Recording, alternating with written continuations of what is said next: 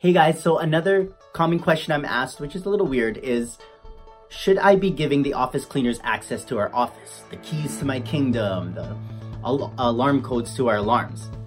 And my answer to that is yes. Yes, you should. Now I have to ask you questions. Is that company registered? Do they have liability insurance? Do they have workers' comp? And have you seen a background check of any sort? Because if all four of those already pass, then there should be no reason for you not to trust them. And if for some reason you still don't trust them at that point, get another cleaning company. Reason being is because if something happens, the first thing you're gonna say is, I knew it. I knew those guys were shady and they were sketchy.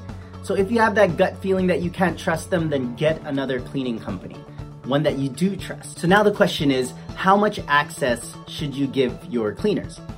Or how many keys to the kingdom?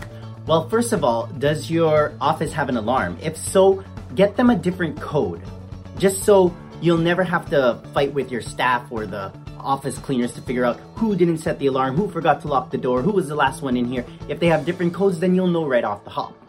And then when it comes to door keys or access cards to get into the building, I recommend one per clean team. So let's say there's one cleaning team, you'd give them one, or if there's two cleaning teams, weekday, weekend, day or night, I would recommend you give them two, and then always tack on one more extra for the management. Reason being is so that the management can go and do their own inspections on their own time.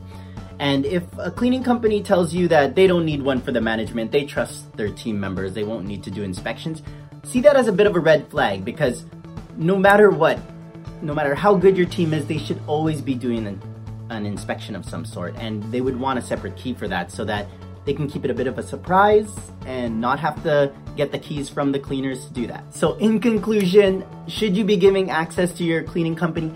Yes. And if not, why not? Do you not trust them? And if you don't trust them, get them out of there and get some guys you can trust. So that's it for today.